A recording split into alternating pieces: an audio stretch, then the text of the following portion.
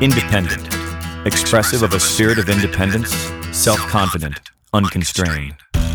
My name is Joe Armstrong, and you are listening to Independence Day, the show that examines the changing face of the music business and the people who are doing the changing. Independence Day brings you independent artists, producers, and music industry visionaries with in-depth interviews, live performances, and inside information, all without hype and direct from the artists who practice their craft. Tonight on Independence Day, Rick Solem. Music is woven into the city of New Orleans in a way that should make every other city in the world envious. A stroll through the French Quarter is like being given a well-curated iPod stuck permanently on shuffle. But it isn't just a big show for the tourists. Nearly every take on the human experience has passed through New Orleans, headed one way or another on the Mississippi River, a wide and muddy artery that makes up the heart of America, and it has all seeped into the lives and songs of the Crescent City. Musician Rick Solem spent some of his formative years in Minnesota, at the very headwaters of the mighty Mississippi, but he was brought to California when he was only 3 years old and missed his first chance to get caught in the current that was destined for New Orleans. He made his way through school, studied classical music, and started a career playing the piano. At some point, he met and jammed with the famed New Orleans pianist and cultural emissary Dr. John, but Solem still missed the boat. At a session, when another musician heard that Solem had met a string of the New Orleans musical royalty over a period of years, he told Solem that it was a sign that he too should learn the ways of the boogie-woogie force. So Solem applied the diligence gleaned from playing years of classical music to learning the piano stylings of Dr. John, Professor Longhair, and others who made New Orleans famous, and it paid off. Rick Solem's swampy songs are fun and entertaining, and his music is downright virtuosic, and he makes it look easy. Welcome to Independence Day, Rick Solem. Hey, Joe. How's it going? It's going great. It's a beautiful day. We're in Southern California. It's getting to be the end of summer. But man, I love California. Summer, spring, winter, fall. It's a beautiful place. You are someone I would call, like you're like a master of this style of piano that you play. But I'm going to let you tell us about it. What is this style? What do you call it? Well, the style that appeals to me and that I've been concentrating on for a long time now is, I guess you would call it New Orleans R&B, and it originates, as far as I know, in the late 40s in New Orleans. People like Professor Longhair and even Fats Domino back then were involved with investigating that form.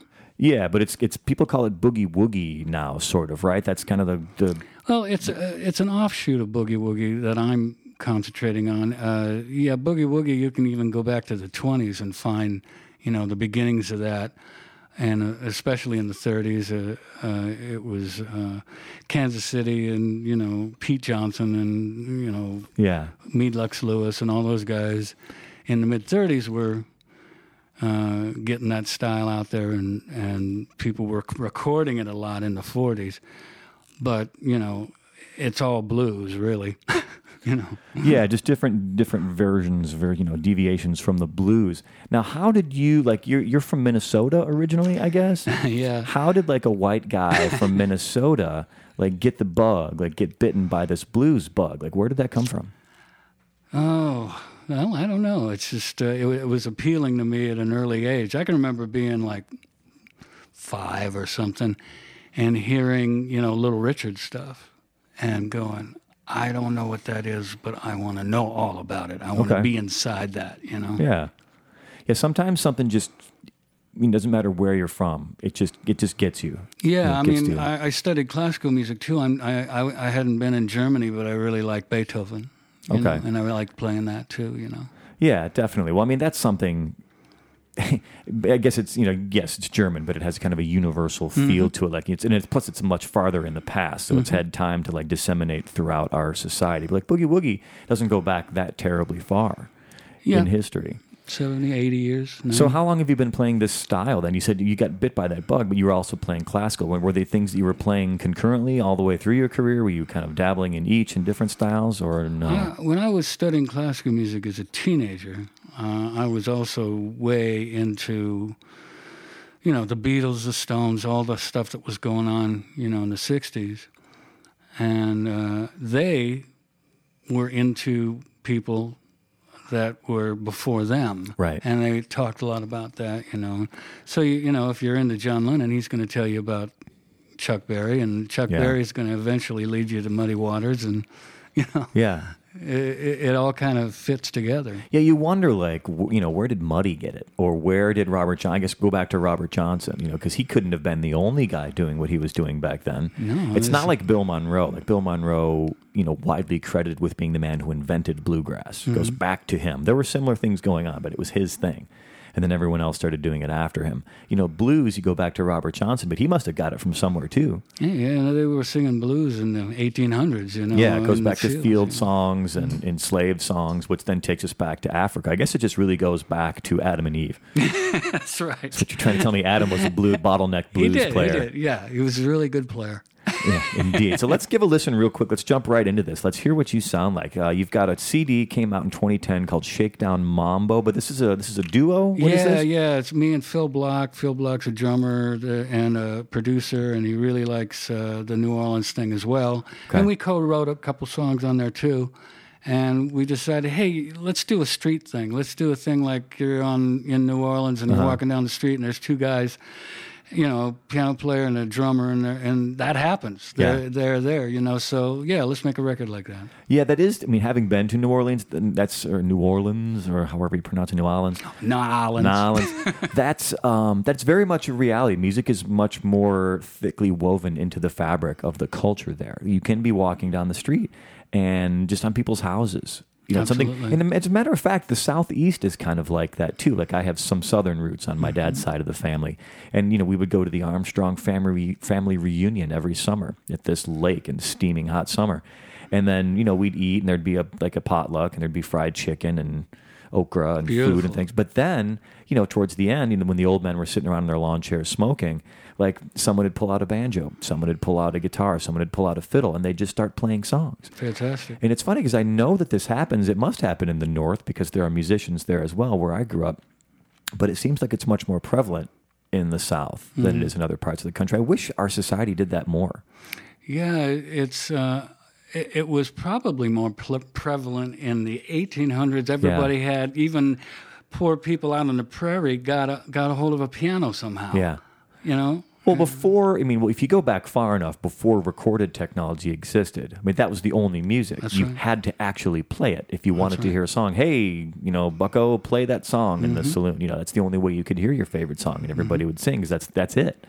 And then, Alexander Graham Bell, one of the people who gave us, recording technology, nascent though it was, it's just developed since then, and now it's in our pocket. You can have your entire CD collection, and or even if you've got a smartphone it's connected to the internet. Good Lord, you can listen to anything anywhere ever. That it was ever recorded. It's a blessing and a curse, Rick.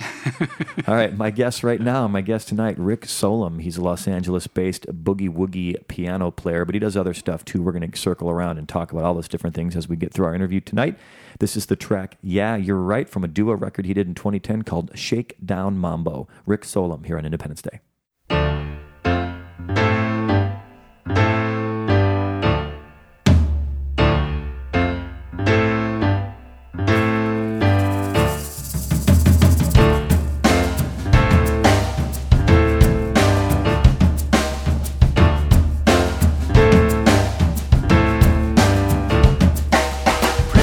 Owners getting hard to please. Yeah, you're right. Yeah, you're right. Got Paul Baltimore stuffing up his sleeves. Yeah, you're right. Yeah, you're right. I want a diamond in a tooth and a Cadillac car. Yeah, you're right. Yeah, you're right. But a poor boy down ain't getting very far. Yeah, you're right about that.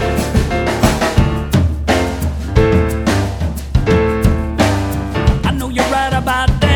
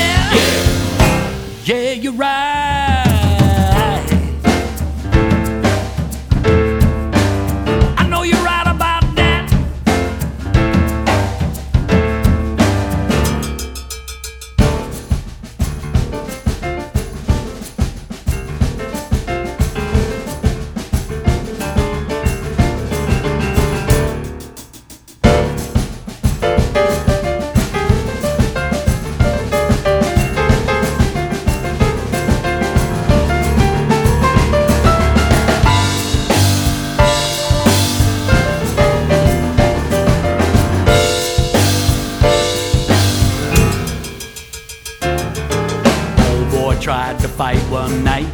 Yeah, you're right. Yeah, you're right. Shawana stood him up, turned out his legs. Yeah, you're right. Yeah, you're right. Paul Boy's haze is in a daze. Yeah, you're right. Yeah, you're right. Shawana got a number with the cosmic rays. Yeah, you're right about that. Yeah, yeah, yeah. You right, you bought a tie. Yeah, yeah, yeah. Yeah, you're right.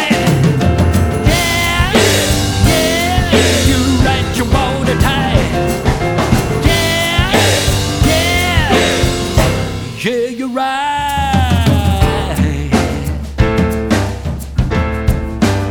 I know you're right about.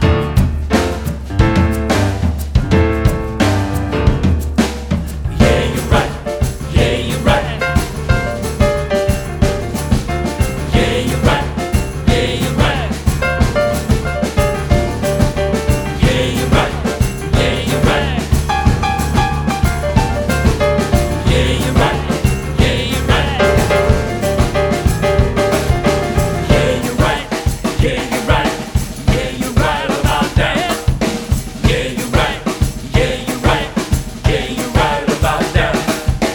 Yeah, you're right. Yeah, you're right.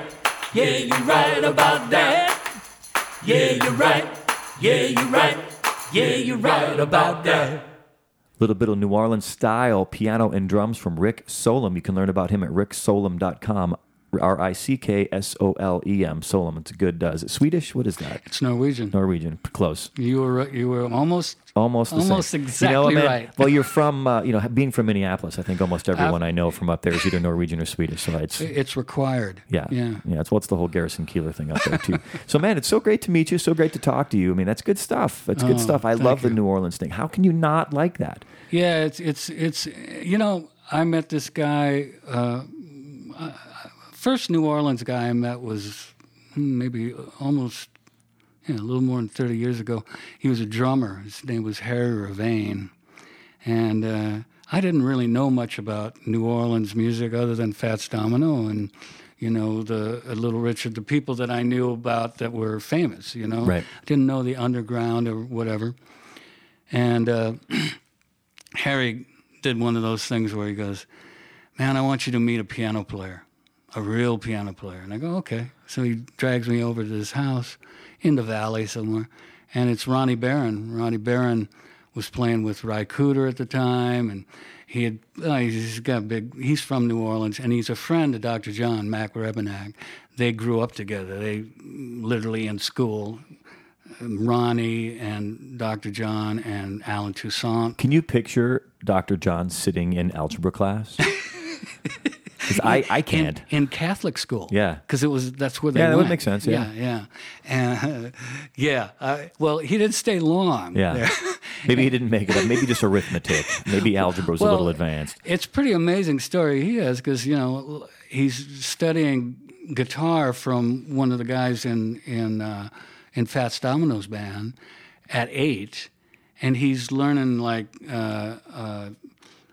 Delta blues stuff, and the guy goes, "You can't get a gig with that stuff. You got to do more jump blues kind of stuff, more up tempo things." And you're showing him, this is how you get a gig.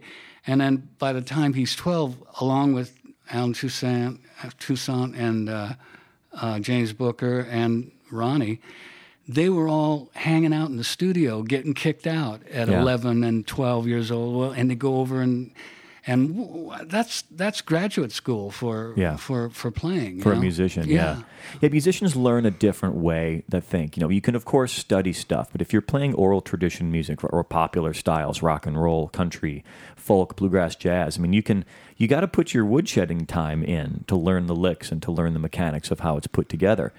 But you don't necessarily have to do that in school. You don't sit in a classroom with a bunch of 15 other mandolin players and learn Bill Monroe style. I guess you can do that. There's places like the Old Town School of Folk Music in Chicago that teaches that kind of thing, and I'm sure most cities have something like that. But a lot of that you do in bars, or you do in living rooms, or you learn from other people. You watch and see what they do. Particularly when those guys were coming up, because that's 1950. Yeah.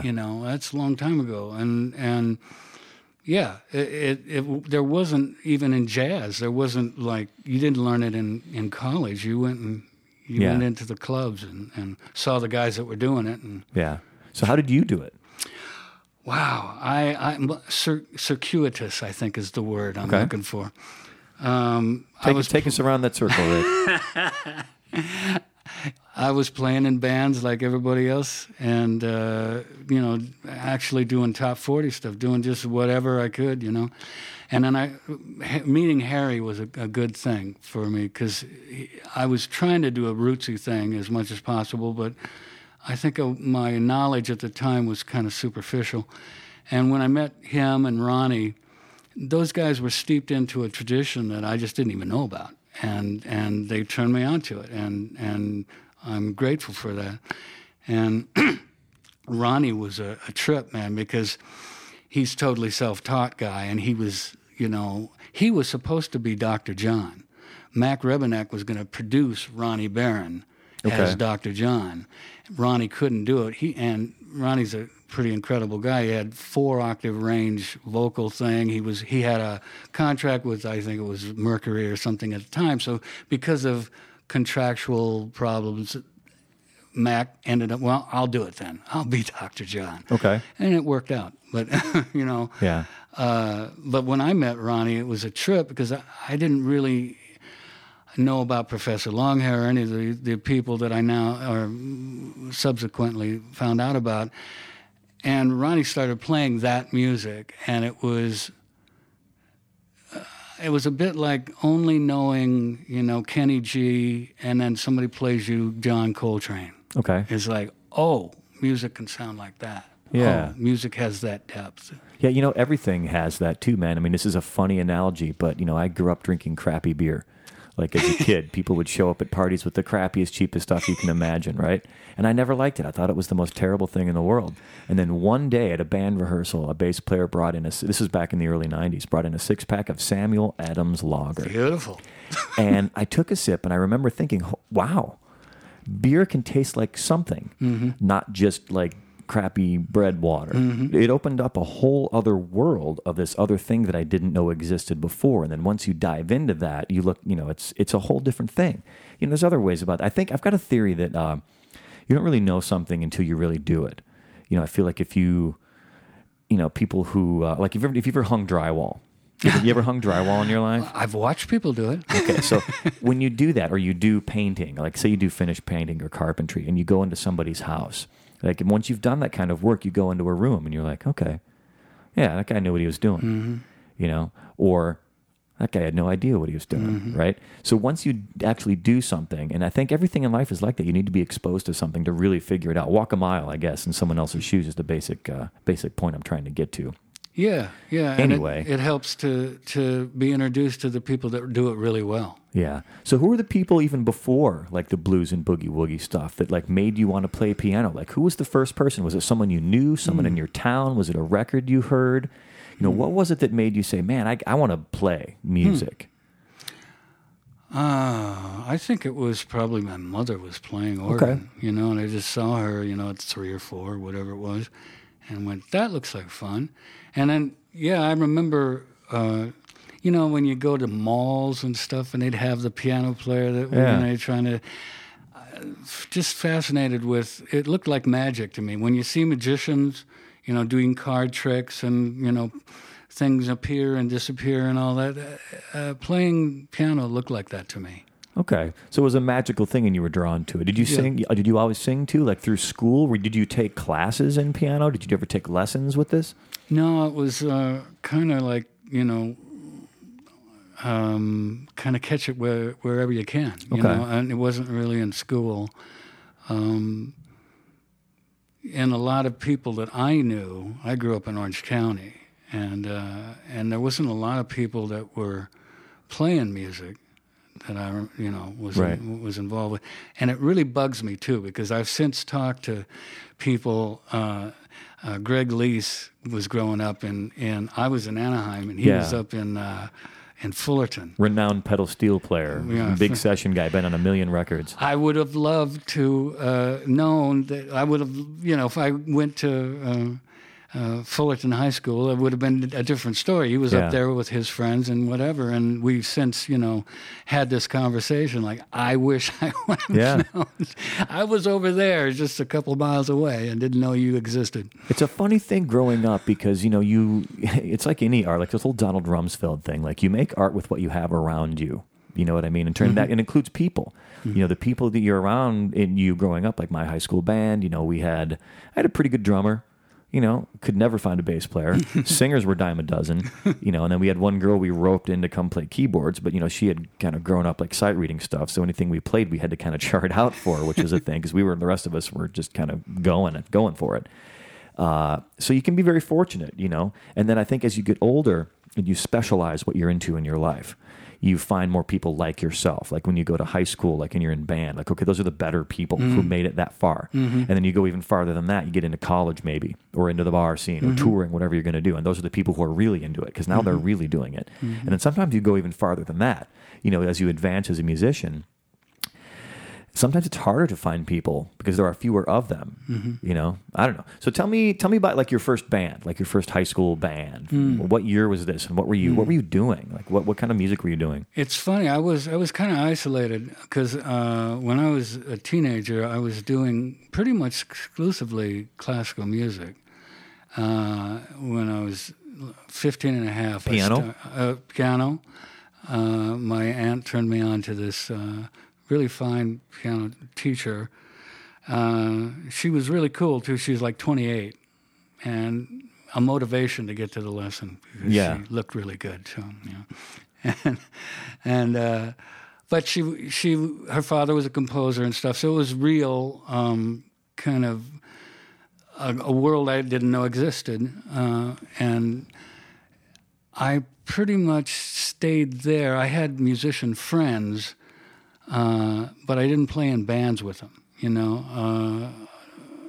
A friend of mine was playing bass at 15 or whatever and coming to school and falling asleep during class because he's working at night. And so I had those friends, but I didn't actually play with them. I was concentrating on classical stuff. And then at what point did it switch from being were you making money at playing classical music back then? So just kind of woodshedding. Just studying it because I wanted to be a songwriter. Okay. I was into the Beatles and stuff, and I thought, well,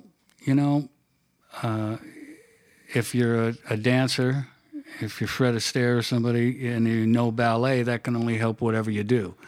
That can help your idea of what form is and whatever. So I figured, okay, I'll investigate classical music for form and theory and stuff. And I was only going to do it a couple years. I ended up doing it like 7 years. Okay. But I did it basically to get an overview of music. To get legit. Yeah, or just understand what music was a mystery to me. It was that magic thing we were talking about, and it was a mystery, and it wasn't clear to me. I knew what a C chord was and an F chord and whatever, but I didn't really know the full picture, how it related to each other. So once having spent 7 years studying classical music and like peeling back the curtain and like learning the mechanics of it, was it still magic? Yes. It got more magical. Even though you can see the inner workings and whatever, you don't know why. Well, sometimes you can't imagine how it works. It works beautifully, but I don't know, somebody like Stravinsky or something putting polyrhythms together in odd sort of tonalities together, and how would that work? It isn't supposed to work, but it does. And you find out how deep the rabbit hole goes. Yeah, you know what I mean. Like if you look when you're standing in the grass, it just looks like a hole. But then once you're in the hole, man. Yeah. Like we said before, it's a whole other universe down there. And you begin to see that everything is related. What Thelonious Monk is doing, that's related to it. When I got into Professor Longhair, Thelonious Monk made total sense to me because Professor Longhair is very syncopated and very quirky, and where he puts his improvisation. So's Thelonious Monk. Yeah. Now, do you know that story of Monk growing up with a piano that was missing keys? Is there truth to that? I don't know. We need to about look that up. If I had a research assistant, I'd send them off to look that up right this second. Because I learned that the reason his chordal structures are so unique is that he grew up dirt poor or poor enough, and there was a piano. He had access to a piano, but it was either the keys didn't work or it was just flat out missing keys. So when he learned to play, he learned to play with the instrument he had. That's Professor Longhair's story. I know that. Okay. That he actually learned from a discarded piano, a piano that was in an alley, and he basically uses the bottom end of the keyboard. He never really played the top much because he didn't have a that. top. Yeah, right. Because so the whole concept of his playing is within a 2-octave range, Yeah. But what he does in that, it's pretty amazing. Yeah. I'm talking with Rick Solem. He's a keyboard player. We're getting deep into the history of jazz music and keyboard music going back a long ways. And, man, can he play this thing? Let's hear you play some of this thing, man. You've got a keyboard in here. You've got all the songs that you're going to play tonight are all songs you've written. Yes. Which is amazing to me because it's in this style that's got such a rich tradition. It's just like a tradition of playing these almost standards, almost like jazz. Mm-hmm. But, you've got your own compositions in this style. What's this first one going to be? This is called Every Little Bit Helps. Tell me just a little bit about this. Well, I was putting together a record. I was on the road with Dave Alvin. This is the mid-'90s. And he was real inspiring to watch as a songwriter. Like you're not taking formal lessons, but you're watching a person do their thing and how he puts records together and how you put sets together and how songs are structured. And I got a lot out of that. I appreciated being around him. And he inspired me peripherally, I guess, to make this record. And he's a roots-oriented person too, and very, very knowledgeable about music, all kinds of music. I learned a lot from him, and I'm grateful for that. And it just inspired me to go put a record together, and the song came out along with 12 others. All right. It's good that you got enough for a record, man. All right. So this is Rick Solem with his track, Every Little Bit Helps. Boogie Woogie Piano on Independence Day.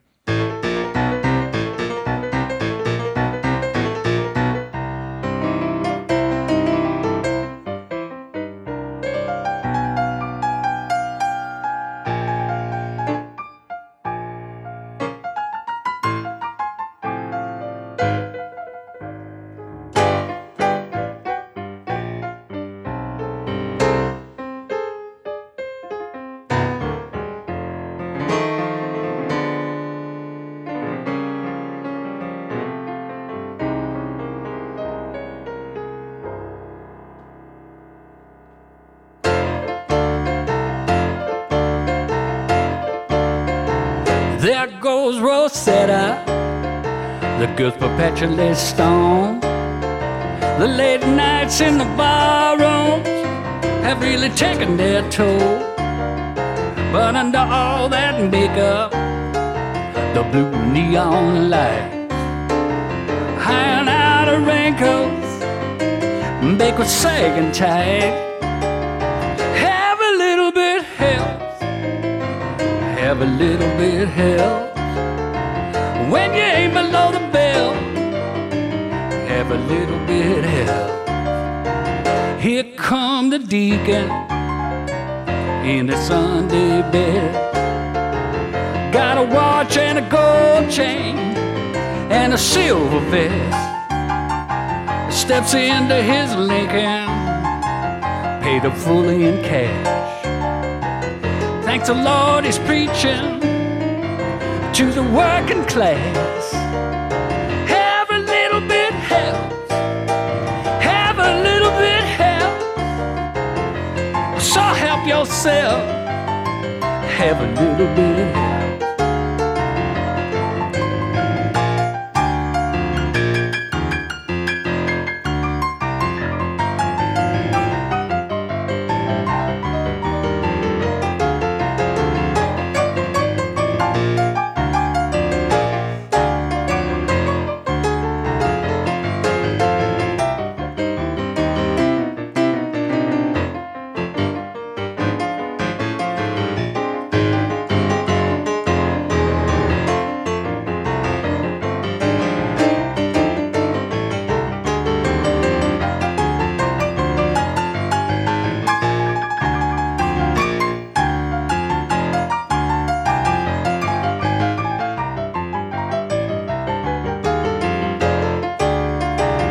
Hey now, Miss Lucy, white as a driven snow. She's the cream in your coffee, as the saying goes. Wouldn't think I'd do it, what Juicy Lucy does. So she lies awake and wonders, what was she dreaming of? Have a little bit help, have a little bit help. When you're below the belt, have a little bit help. Have a little bit help, have a little bit help. So help yourself, every little bit helps.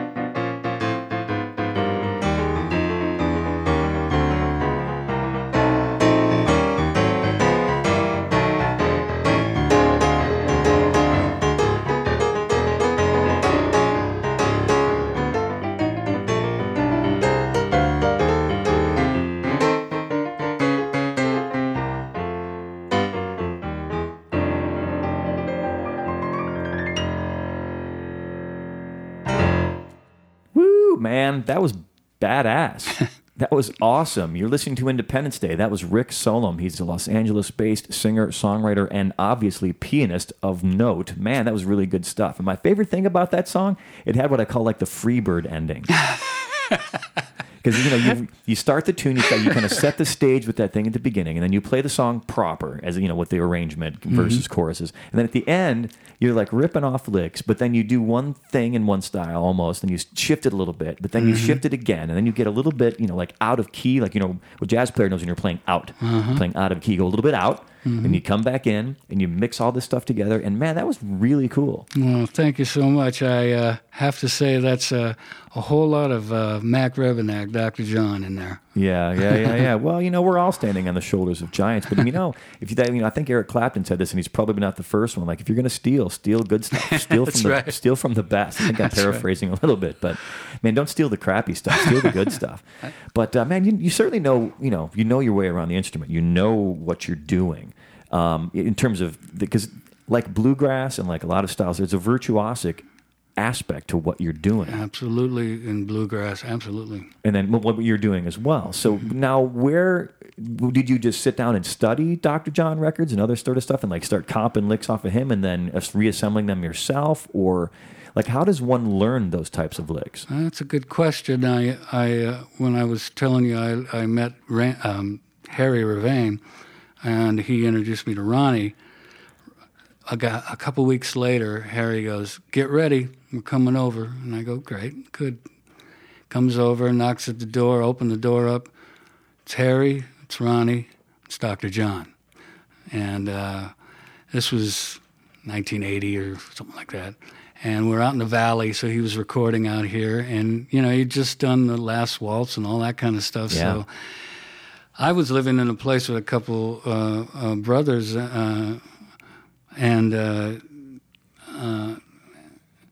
Skip and Al Johnson. I can't remember. Yeah, that's who it was. And we had a studio, and I had a piano in there, a grand piano. And all of a sudden, Dr. John and the guys come back into the studio. Now, my mind's already blown from what Ronnie did, but Ronnie's real street. It's like his fingers stick up in weird ways, and he's totally self-taught, but he's playing really cool stuff. But Mac is studied, and he can write charts, and he can do all this, but he can play real street if he wants to, too. And he sat down, and whatever was left of my mind, he blew the rest of it away. Okay. And I looked at that, and I went, this is so great, but still at the time I was just trying to write songs. I was just trying to be a songwriter, maybe play songs wherever I could or whatever. And this music was interesting to me, but I didn't hear hit songs or anything, it was just interesting. So I just kept, playing with bands and doing whatever I was doing for the next 5 years or so. And ended up playing with the guy, Preston Smith. and he was a roots guy as well, and his bass player was from New Orleans. And I started telling him this little story about who I had met and how and all that, and he goes, "Man, this is a spiritual thing you're getting involved with, man." I go, "Really? Oh, okay." And he goes, No, I'm from New Orleans. I've never met those guys. That means you got to get into the style." And I go, "Well, okay, how do I do that?" And he gave me a cassette of Professor Longhair's Rock and Roll Gumbo. It was a thing that he put out in '72 when he was sort of making his comeback. And that was my, introduction. And I spent a lot of time with that little cassette for years. Now, you'd been playing for a while, so you could kind of just cop the licks off the cassette. Is that kind of what you did? That's how I did it. And it's funny too, because people are, music that's meaningful to people. I mean, classical music was meaningful to people. My teacher would tell me, "Well, not making a lot of money, but when I go play, people cry, whatever. You affect people in a deep way. Jazz does that, cool, deep country stuff does that, blues does that. And this music does it too, because I just was I was ready for this. So I started learning the material on this cassette as much as I could. And I showed Ricky Cortez was the bass player. I showed him what I was doing. He started crying. He goes, "This is a lost thing, man. I'm glad you're doing this. Yeah. You're keeping the flame alive." So I haven't looked back since. Yeah, and there's an interesting mechanical challenge or technical challenge that has been since solved by technology. And I used to face this growing up. When you were learning stuff off of a cassette tape, every cassette, it was supposed to play at 1 7/8 inches per second. Is that right? If I remember, 15/16? Maybe it's 15/16. Right. Well, maybe it's 15/16. I don't remember. I used to know exactly how fast it was supposed to play per second on a cassette tape, right? But each one was a little different. And right. So when you would sit down, right. Your laugh tells me that you know exactly what I'm talking about. Something's a little fast. When you sit down, something's a little fast, a little slow. And with a guitar back then, you could just tune the guitar up. Like learning Van Halen was always interesting as a young guy, because they always tuned down about a half step for make it easier on David Lee Roth, the singer. Right. But even then, they weren't like concert E flat. They were just whatever happened to be Eddie's guitar. You would tune Michael Anthony's bass to that, and off they would go, right? Because you only had to tune 2 instruments to that, and it was just kind of whatever it was. But piano, you're locked into whatever you can't just flip a switch. I mean, once they started having digital keyboards, you could mess around with the tuning, but that wasn't even until the 80s. So that's right. So how did you work around that challenge? Just do the best you can. I mean, I wish I could have been smart enough. In the old days, people would get the LPs and they'd slow them way down, and they do all kinds of. Some people would, record onto a little Wallensack, and then slow that down and play with that. I wasn't smart enough to do that. So yeah, well, the Marantz, even when I was growing up, there was the Marantz cassette deck, like the professional journalists used, had a half-speed thing. Oh yeah. But even then, I remember looking in the music catalog, a paper catalog, dating myself, and it was like $200 and some, even back then. It's like, well, that was out of reach for a 15-year-old guitar player. So, man, I mean, I don't know how I did it. I just kind of, you do the best you can. Said. And then you have friends that, play it or whatever, and you see, well, he got the 4 notes that I was looking for, and yeah, and you share with your buddies, and then you're just off and running, man. Let's play some more music here. You're a songwriter as well. You did all the studying. You studied the Dr. John stuff. You studied classical music. You've studied songwriting. Who were your songwriting idols? Who were the guys and girls women that made you want to write songs? Oh, easy. First, Lennon McCartney. First, and then hey, in their way, really like what Jagger and Richards did, and then all the British invasion stuff. I was into as songs, a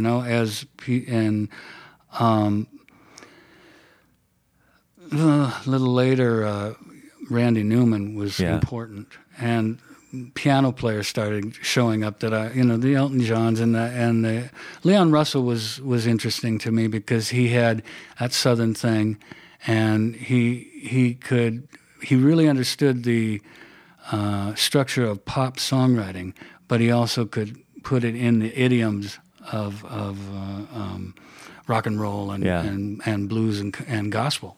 Yeah, and then doing so much of this like blues kind of boogie woogie stuff that you do now, do you ever feel restricted by that style now that you've studied all these different songwriters? Because you didn't, even though the Beatles were very much influenced by the same people, Chuck Berry, etc., the blues artists from the American South, they went far beyond that, and I'm sure you were into the stuff they did in their later part of their career as well. Do you ever feel restricted playing this stuff, or do you get your rocks off in other ways with other styles of music in different ways? I think that's a valid point. I don't think I'm trying to reinvent the wheel or any of that. I'm just exploring grooves, particularly that piano can do. That's more interesting than a sort of generic approach. I'm looking for. That's why I really do like the New Orleans thing, but I like lots of other stuff of roots blues piano playing and I like country, people that play the Ricky Skaggs kind of thing too. I like lots of stuff, but what I write and what I'm interested in playing personally, has, at least for now, has a real New Orleans flavor, but it's not New Orleans like now. If we went to New Orleans now, and the young guys, they're not into what I'm about. I'm doing stuff that's sort of 40s, 50s area, Yeah, and it's great, man. Well, let's hear some more. You've got this is another one of the songs that you wrote. Tell me what this is. This is a boogie woogie thing I wrote for Martin Harley over at CMH Records, which is a bluegrass label. I met him in 1990, and he said, "You got any boogie woogie stuff?" And I go, "Yeah." And he says, "Well, write me something that sort of has wordplay in it, like Louis Jordan or something like that. But know that it's going to go to a bluegrass group called the Masters, and they're going to be dressed like in tuxedos, but they're it's Eddie Adcock and a couple. There was several people that were in this and the youngest guy was like 50 at the time, and they were all like studio cats from Nashville that had been around forever. And, no pressure. Did the Earl Scruggs, the whole those guys. It was all a same group of people. And, go ahead and write that. And I go, all right. So I wrote this thing called Sugar Shakes, and he liked it. All right. Once again, so happy to bring you Rick Solem, the track Sugar Shakes on Independence Day.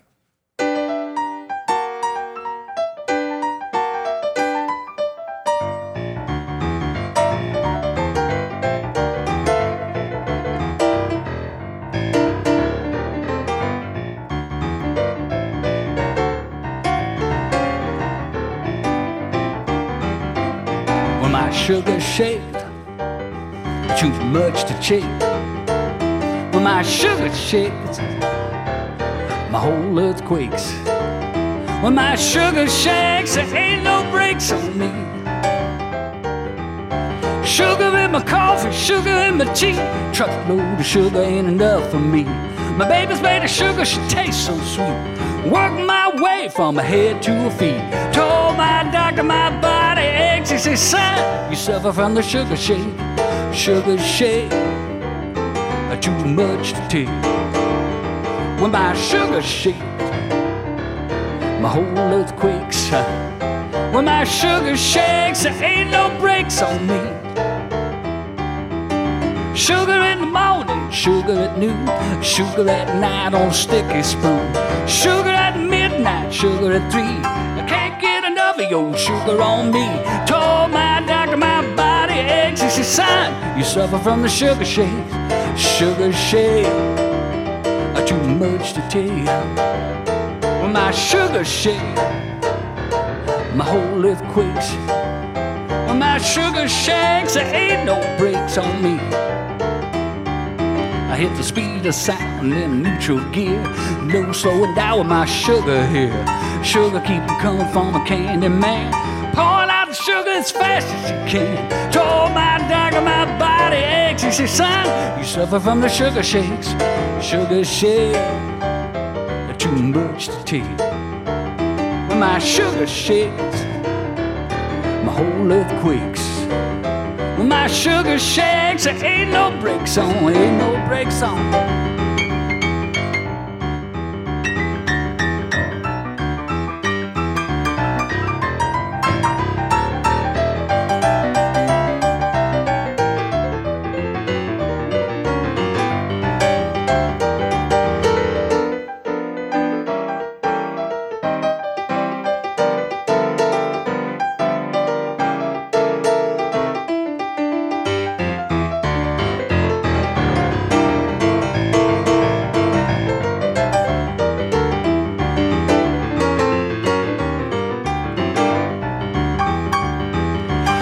This story is sad but true. Enough of that sugar make a mess of you. If you see my sugar on some dance floor, tell me where she is, cause I want more. Told my doctor my body aches. He said, son, you suffer from the sugar shakes. Sugar shake, but too much to take.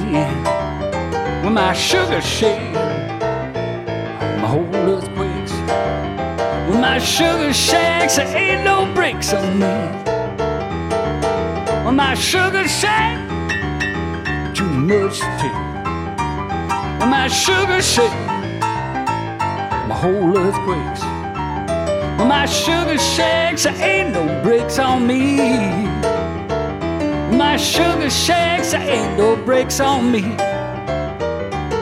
When my sugar shakes, there ain't no brakes on me.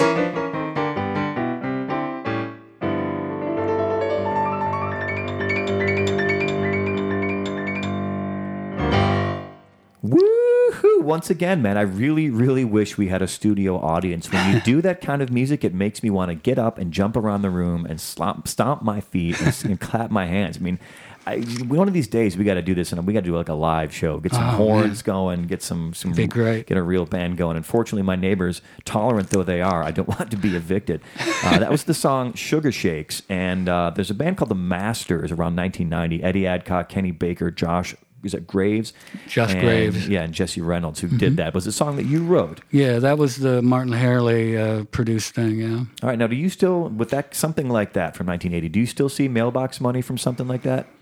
I'm not retired, yeah, but a little bit. A little bit, yeah. That's the funny thing. But it's more of a kick, because I'm not a bluegrass player, but it was a kick to know that a song of mine could jump genres a little bit. Yeah, when you get farther into music and you figure out the different styles aren't so disparate. Mm-hmm. They're disparate to the people who are just flat out consumers. Like, I don't like country. There was a thing on Facebook the other day. Someone was saying they don't like country, and I had to chime in. I said, hey, there's actually some really, really fantastic country music. I mean, the stuff that your 13-year-old daughter's playing is really only country because might be a pedal steel on it somewhere or a violin on it somewhere, but that's pop music. And it's.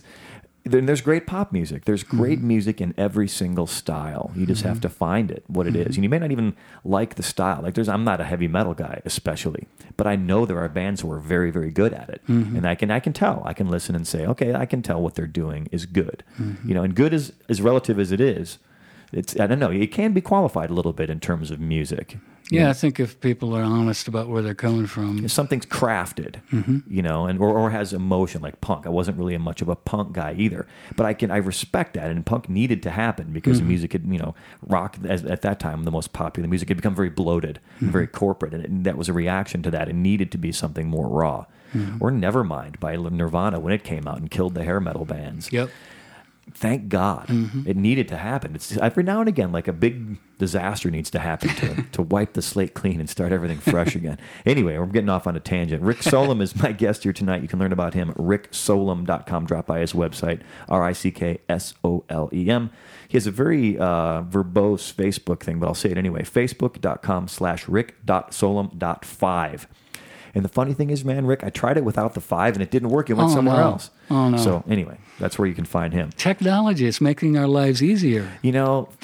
My favorite quote, and it's my own quote about technology, is technology's great when it works. But when it doesn't work, God help you, man. That's right. You're screwed. Anyway, I'm glad we're laughing about this. And you can actually, drop by the Independence Day website as well, indepday.com, INDEPDAY. You can hear Rick's episode as well as 100 plus more episodes of some really great musicians, and I'm happy to bring you each and every one of them. So I've asked you to do something kind of unique here. You've got your piano set up, and we've got a vocal mic set up here. Watching you do what you do, it looks completely effortless. Just like we were talking before. I saw Randy Newman on Austin City Limits recently, and what he was doing seemed effortless. Mm-hmm. You watch somebody like a master, like Stevie Ray Vaughan, do what he does, or Monk, Thelonious Monk, that's right. and it looks completely effortless. And it honestly looks completely effortless when you do it as well. You're fantastic. accomplished enough. So, but break it down for me a little bit. Like because there's right hand and left hand, and I watch you do what you do, and I play a little piano, but I'm not very good at it. So like start off with a bass line, like play it at normal speed, like play anything you do, okay. like just any one thing real quick. Well, here's a sort of this is kind of a Jerry Lee Lewis. Just a little bit, yeah. Yeah, Jerry Lee Lewis kind of thing.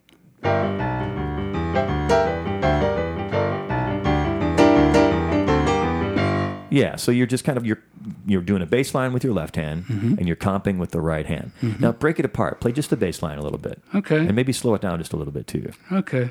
This is something you'll hear Jerry do a lot. Right.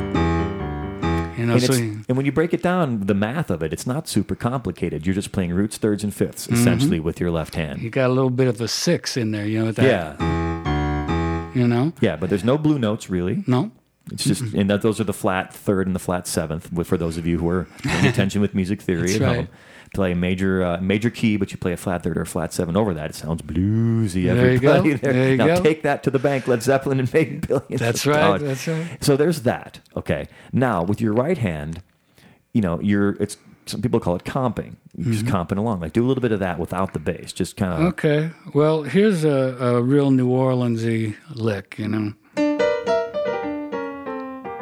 play that half as fast.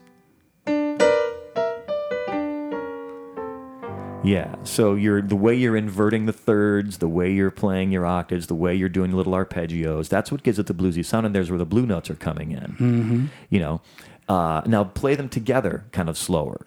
Okay. So people can kind of see, like, you're assembling this, and like once it's all said and done, it looks effortless. But it can be broken down, and you can learn to do this. Absolutely.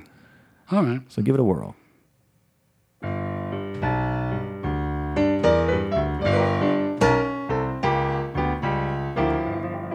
Yeah. And it's fun. This style is so much fun. That's the thing is, like Dr. John, the guys who were playing, Professor Longhair, Alan Toussaint, these are things that came out of Dr. John is studied, like you said before, but like a lot of this is just oral tradition, stuff that people would play in a bar. And, it's out of gospel too. Yeah, definitely. And so the call and response, that's church stuff. Then that's also, tribal things, Yeah. It really gets deep. Yeah. So show me something else. Like when you were learning this, what was something was challenging for you, like on the piano, like because you studied classical music and then you start playing jazz, you start playing boogie woogie, you start playing blues, New Orleans style music. Was there a hitch anywhere or something that opened the door? Like I learned, what Travis picking is on a guitar? I don't. It's where you keep the bass going while you're kind of playing like melodies over the top of it. Like I learned that very late. Like I was in my 30s by the time I've sat down and learned to do it, because it's different than strumming and it's different than just picking, and it's kind of doing two things at once. And I sat as a 30-something-year-old and sat for hours with a metronome. I'm going to do this. I'm going to learn this if it kills me. Great. But then it like once it clicked. It was in and it's good, and now I don't even think about it. I just do it. But was there something that was a challenge, or like what was the thing that got it to click for you? Well, particularly that cassette I was telling you about, that Rock and Roll Gumbo, was really it was a key, because I'll just give you an example of here's what Professor Longhair would do with a pretty straight-ahead blues. We're used to hearing, Fats Domino do something like that. We've heard that, So Longhair does it too. It was around forever there, but he does it like this. So he's already changed it a little bit. Syncopating it a little bit. And now he's going to do this on top.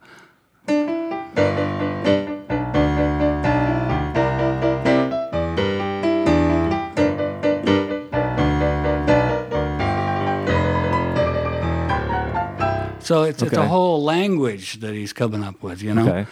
In that idiom, it's not changing the idiom. It's Right. it's finding new things to do. It's like rapping in a different wrapper. Mm-hmm. You know, Absolutely. The gift is the same, but it's like different wrapping paper for a different season. It's a birthday, it's a wedding, it's a bar mitzvah, whatever it is. And I'm thinking it's almost like the rap community, the rappers, you know, where one guy tries something and then somebody else, you know, adds to that or does the opposite of that. But it's all the same idiom, but it's being messed with. So, Rick, what would be one more step complicated than that? Like we've talked about, you started with the most elemental form. We slowed it down. We did each hand separately. We added them together. You took Fats Domino, then you added that other, what was the next guy?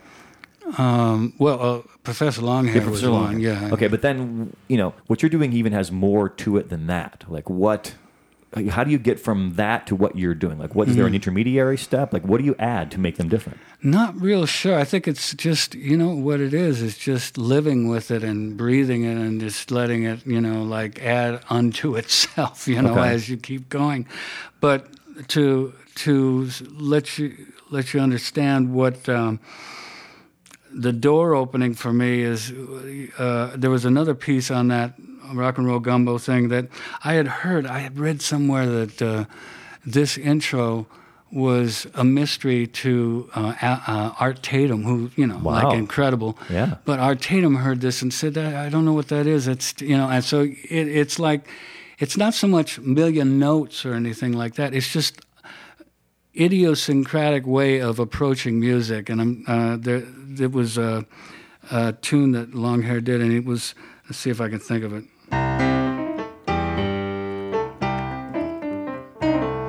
Okay. So it's ba-da-ba-da-da-ba, da-da-da-da-da-da, which is a horn thing. It's like those. So everything that I hear Longhair do is either sounding like drums in the left hand or the brass bands going by, because it's all parade music, Right. So you really hear the culture and all the stuff that they do. Yeah. It's like it's impossible not to hear the culture. Yeah, and that's the thing about piano and guitar, polyphonic instruments, which means you can play more than one note at one time. Like a horn player, without doing some kind of crazy thing to the horn, can only play one note at one time. So to get a horn harmonies, you have to have horns, plural, right? But then you have an instrument like guitar or piano, and they can kind of take the part of the whole band. They can be playing some bass with their, your left hand or with your thumb on a guitar, and then you play melodies on top of that, which makes them polyphonic instruments, and they're emulating these different things. And piano is even more interesting to me because in some ways it's more restrictive. You can't bend the notes. On a guitar, you can bend the notes. You can get any gradient between, A and A flat, or any of the 12, right? But on a piano, you're locked into those 88 keys, which are divided up more or less by half steps, right? But you can emulate everybody, and it's such a versatile instrument, man. I wish I was better at piano. I guess what I'm getting at, Rick, I wish I was better at piano. I'm a hack. I am a frustrated guitar player. I've actually written stuff that, in my mind, it's Delta blues, okay. And that I've written. It doesn't sound like that when you hear it on piano, but I actually, there's a particular song I wrote that I did on piano. It sort of sounds strangely bluesy and gospel-y when I do it, but a friend of mine, Jeff Termes, who's a really good songwriter and a multi-instrumentalist, helped me, and he's a great Delta player. So he put the song. I was just curious about what the song would sound like, and he put it together for me. Okay.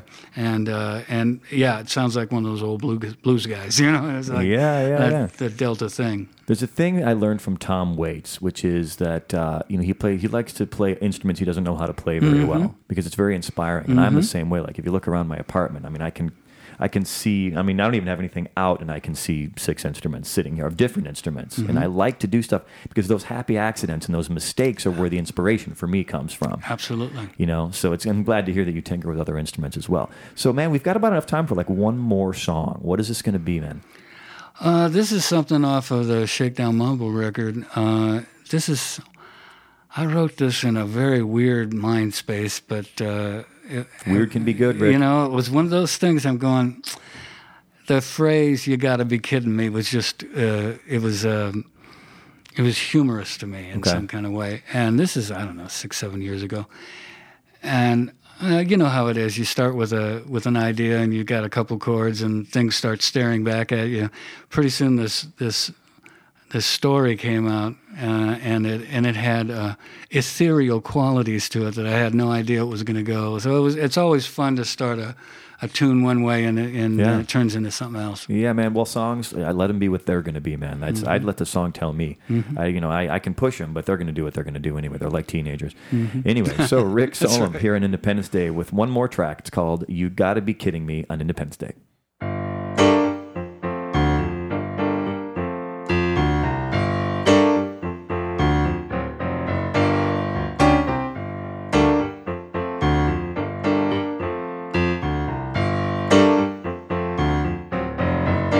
I was born on a drizzly morning. Life whacked my posterity. I looked up at the good doctor and thought, you got to be kidding me. My school felt like a prison. I got parole eventually. But when life didn't get no better, I thought, you got to be kidding me. So I searched for the perfect woman to hand me some harmony. Would love answer every question? Nah, nah, nah. You got to be kidding me.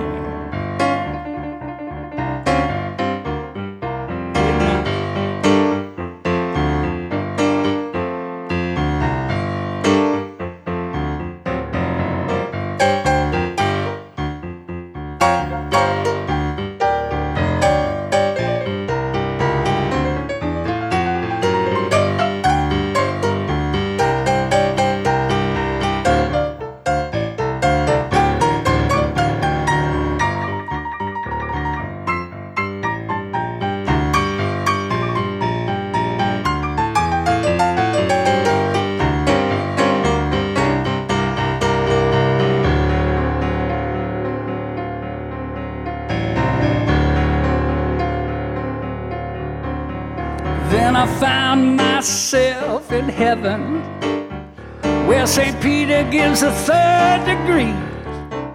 I asked, why is life oh so whole? He said, you got to be kidding me. The sun of life is trial and error. You only need to cop a plea, and the verdict can't be clearer now. You got to be kidding me. Pete said, boy, you got a problem. Your attitude, your destiny. So we're sending you back to try again. Oh, no, you got to be kidding me.